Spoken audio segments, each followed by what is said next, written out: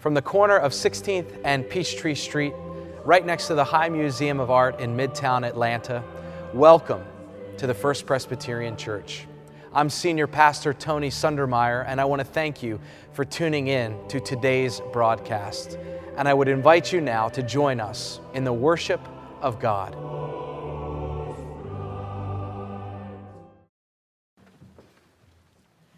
Before we turn to our scripture lessons for the morning, a warm word of welcome to all the children who were here worshiping with us today. You are always welcome in this place, and you make our worship even better. That said, if you'd like to have a worship bag to enjoy this worship time a little more, there are some just outside the door here. And if you're in kindergarten or younger and you'd like to go out now for Cherub Choir, please just go to those doors. Now let us turn to our first lesson for the morning. It's from 2 Samuel chapter 23, verses 1 through 7. Begins on page 286 in the Old Testament section of your pew Bibles if you'd like to read along. Hear now God's word for you and for me. Now these are the last words of David, the oracle of David, son of Jesse, the oracle of the man whom God exalted, the anointed of the God of Jacob, the favorite of the strong one of Israel. The Spirit of the Lord speaks through me. His word is upon my tongue. The God of Israel has spoken. The Rock of Israel has said to me, one who rules over people justly, ruling in the fear of God, is like the light of morning, like the sun rising on a cloudless morning, gleaming from the rain on the grassy land. Is not my house like this with God? For he has made with me an everlasting covenant, ordered in all things and secure. Will he not cause to prosper all my help and my desire? But the godless are all like thorns that are thrown away, for they cannot be picked up with the hand. To touch them, one uses an iron bar or the shaft of a spear, and they are entirely consumed in fire on the spot. Friends, this is the word of the Lord. Thanks be to God.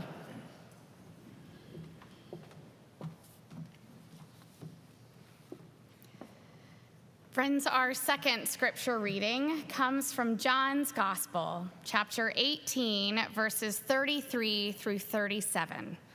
Listen now for God's word. Then Pilate entered the headquarters again, summoned Jesus, and asked him, "Are you the king of the Jews?" Jesus answered, "Do you ask this on your own, or did others tell you about me?" Pilate replied, "I am not a Jew, am I? Your own nation and the chief priests have handed you over to me. What have you done?"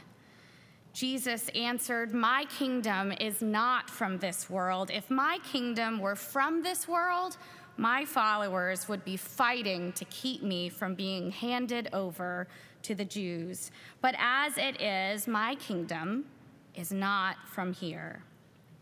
Pilate asked him, "So you are a king?" Jesus answered, "You say that I'm a king. For this I was born, and I came into the world for this, to testify to the truth. Everyone who belongs to the truth listens to my voice." Friends, this too is the word of the Lord. Thanks be to God.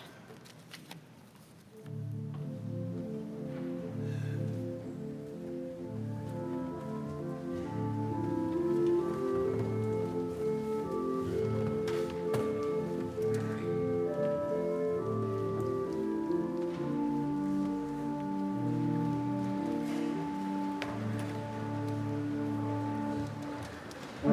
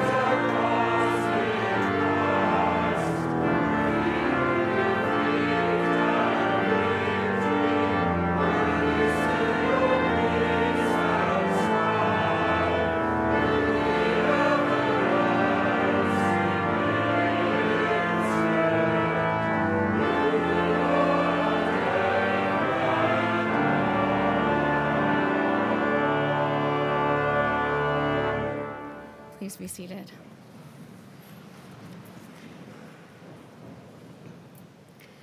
Friends, will you pray with me? Loving God, we come to you seeking your truth. May you speak your truth today so that that truth rises above all others. It is in Jesus' name that we pray. Amen. Our journey begins in Jerusalem. The year is somewhere between 33 and 36 CE, and we find ourselves in the headquarters, or better known as Herod's palace. Center stage, we find Jesus, the accused, and Pilate, the judge. Like Daniel in the lion's den, Jesus finds himself in an unsafe place with no one to defend him but himself. After all, they aren't in a courtroom, they're in Herod's palace. There are no attorneys, there are no witnesses, and there's no jury. Stage right, we find witnesses to Jesus' ministry who are also Jesus' opponents. They're outside the palace's walls so as to avoid ritual defilement, for entering the place of a Gentile would have made them religiously unclean. As Pilate walks from scene to scene, interrogating the accused and Jesus, Pilate is in search of one thing, and that's truth. The irony, of course, is that truth is staring Pilate squarely in the face. "Are you the king of the Jews?" Pilate asks. That's a pretty direct question that we might expect a simple yes or no. Instead, Jesus responds with questions of his own. Did you come to that conclusion yourself, Pilate, or did you come to believe that via someone else? Then Pilate says, I'm not a Jew, am I? Your own people turned you in. What have you done? Rather than list all the miracles and healings Jesus performed or the lessons he taught his disciples, Jesus simply says, my kingdom is not from this world. If it was, I wouldn't be here in this predicament. So you are a king, Pilate asks. Well, you say I'm a king.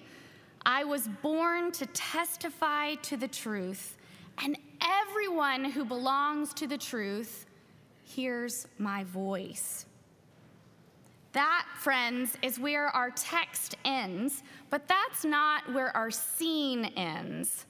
Our scene ends when Pilate turns to Jesus and asks, "What is truth?" And Jesus responds with nothing but his presence. That takes us to another scene in another time and place. This time, we find ourselves in Rome in 1925. Stage left, we see Mussolini's mansion. It's 7 years after World War I ends, and Mussolini is Italy's prime minister. Mussolini and his National Fascist Party overthrew his predecessor a few years back, and together they're seeking to expand his fascist kingdom, wielding his power and influence over his military and his parliament. Stage right, we find Pope Pius XI sitting in his office in the Vatican.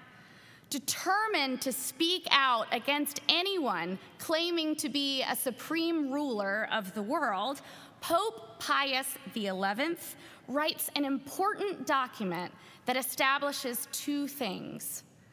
One, that the ruler of the world isn't Mussolini, but Jesus. And two, that the church around the world would observe a holy day in which we proclaim that Jesus is Lord of Lords and King of Kings.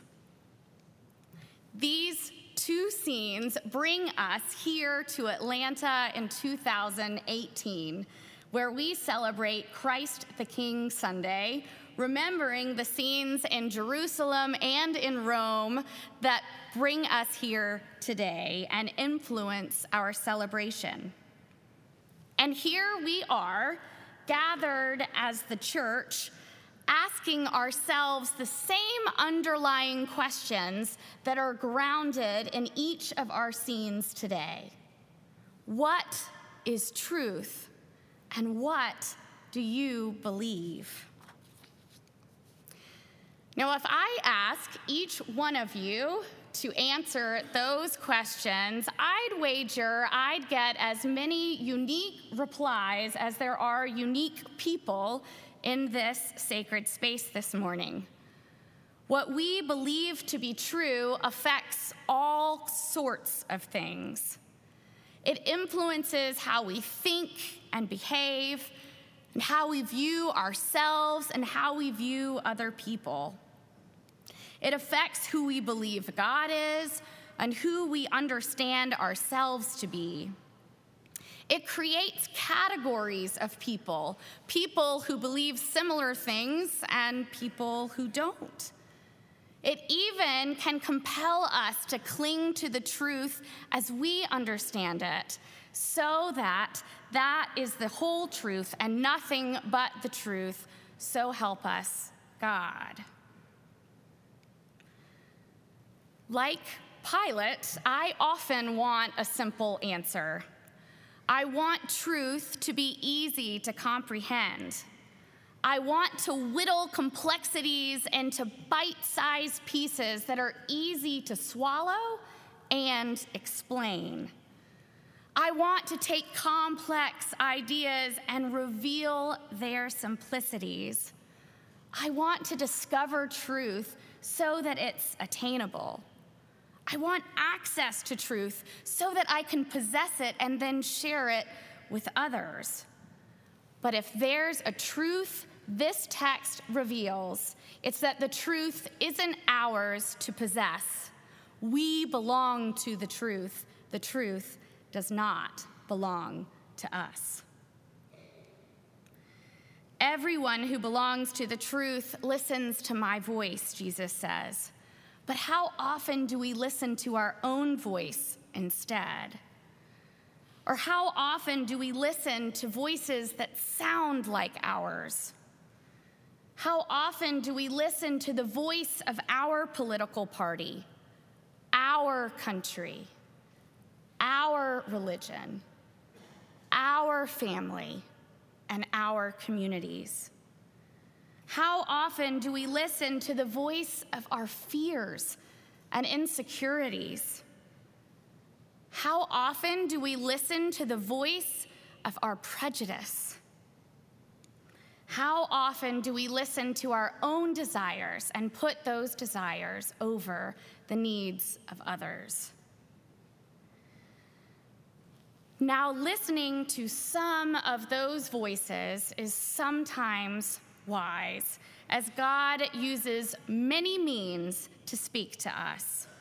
Yet into that choir of voices, Jesus offers a different voice, a voice from another kingdom, a voice that goes and speaks into our fears and insecurities and whispers, "Be still and know that I am God." Into our wars, ideological and otherwise, that voice commands, "Love your enemies and persecute and pray for those who persecute you." That was my voice, not God's. Into our mortality, that voice proclaims, "I am the resurrection and the life. Those who believe in me, even though they die, will live. And into our lives, that voice speaks and gives us purpose. That voice says, just as I have loved you, you also are to love one another. By this, all people will know that you are my disciples, if you have love for one another. Friends, whatever truths we claim to possess can rule us. But part of the truth we belong to is the truth about Christ's kingdom. And Christ's kingdom isn't about roles, it's about relationships. It isn't about laws, it's about love. It isn't about power, it's about peace. It isn't about pain, it's about joy. It isn't about fear, it's about hope. And Jesus invites us all to belong to the truth of Christ's kingdom, that kingdom of love and justice and reconciliation and hope and peace. Like a shepherd's voice leads her flock to safety, Jesus calls us to listen to that still, small voice inside us that awakens us to the truth. The truth that in the beginning was the Word, and the Word was with God, and the Word was God. Jesus was in the beginning with God. All things came into being through him, and without him, not one thing came into being. What has come into being was life, and the life was the light of all people. The light shines in the darkness, and the darkness did not overcome it. Friends, that's the truth that reigns in heaven and on earth, inviting us all to belong to that truth and shine that truth and listen to that truth inside each and every one of us. Amen.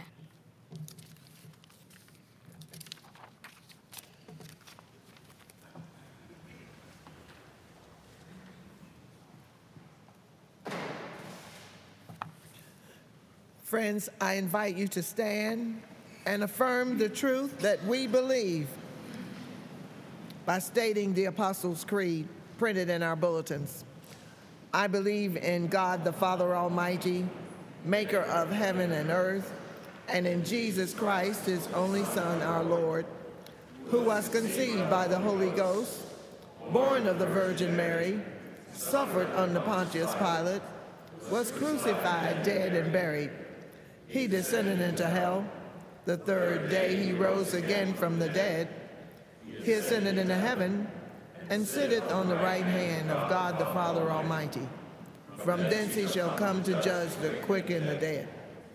I believe in the Holy Ghost, the Holy Catholic Church, the communion of saints, the forgiveness of sins, the resurrection of the body, and the life everlasting. Amen. You may be seated. Let us pray together. O eternal God, you are truly gracious and you are truly mighty, and you reign in all of the earth. For us, you are King of kings and Lord of lords, and we declare the truth that you are our God, our Creator, our Redeemer, and our Sustainer. We're truly grateful for the opportunity to gather as your followers today and each day, that you allow us to be those persons filled with the light that you bring into our lives, filled with the love that you bring into our lives. We acknowledge the fact that today some of us are hurting, some of us are in need of your tender care. We ask you to move in, around, among, and through us. Provide us with the healing that we need. We pray for our world, the world that we live in today, the world that needs to know your peace, the peace that surpasses all understanding, the peace that allows us to go beyond the barriers that have been placed within our society, to love one another as you have called us to love. We pray today for the leaders of every nation. We ask that you might provide them with the wisdom, the knowledge and understanding that they need in order to promote peace within the world today. Today we realize there are those whose hearts are heavy due to the grief through the death of a loved one, and we pray that you would provide them with the comfort that they need. Be with each and every family that is represented here today, all of those who hear the sound of my voice. May each and every family be cared for and provided for and nurtured as only you can do. And we pray that prayer that Jesus taught his disciples to pray together, saying, Our Father, who art in heaven, hallowed be thy name. Thy kingdom come, and thy will be done, on earth as it is in heaven. Give us this day our daily bread, and forgive us our debts, as we forgive our debtors. And lead us not into temptation, but deliver us from evil. For thine is the kingdom, and the power, and the glory forever. Amen. Friends, let us continue to worship God by bringing forth our tithes and offerings.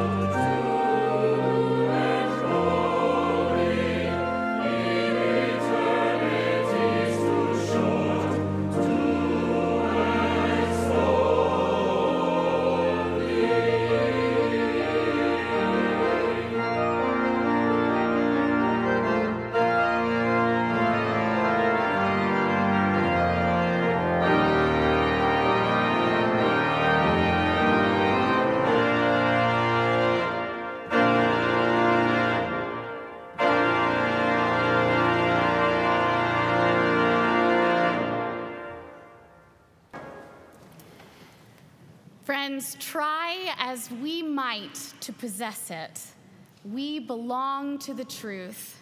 The truth does not belong to us.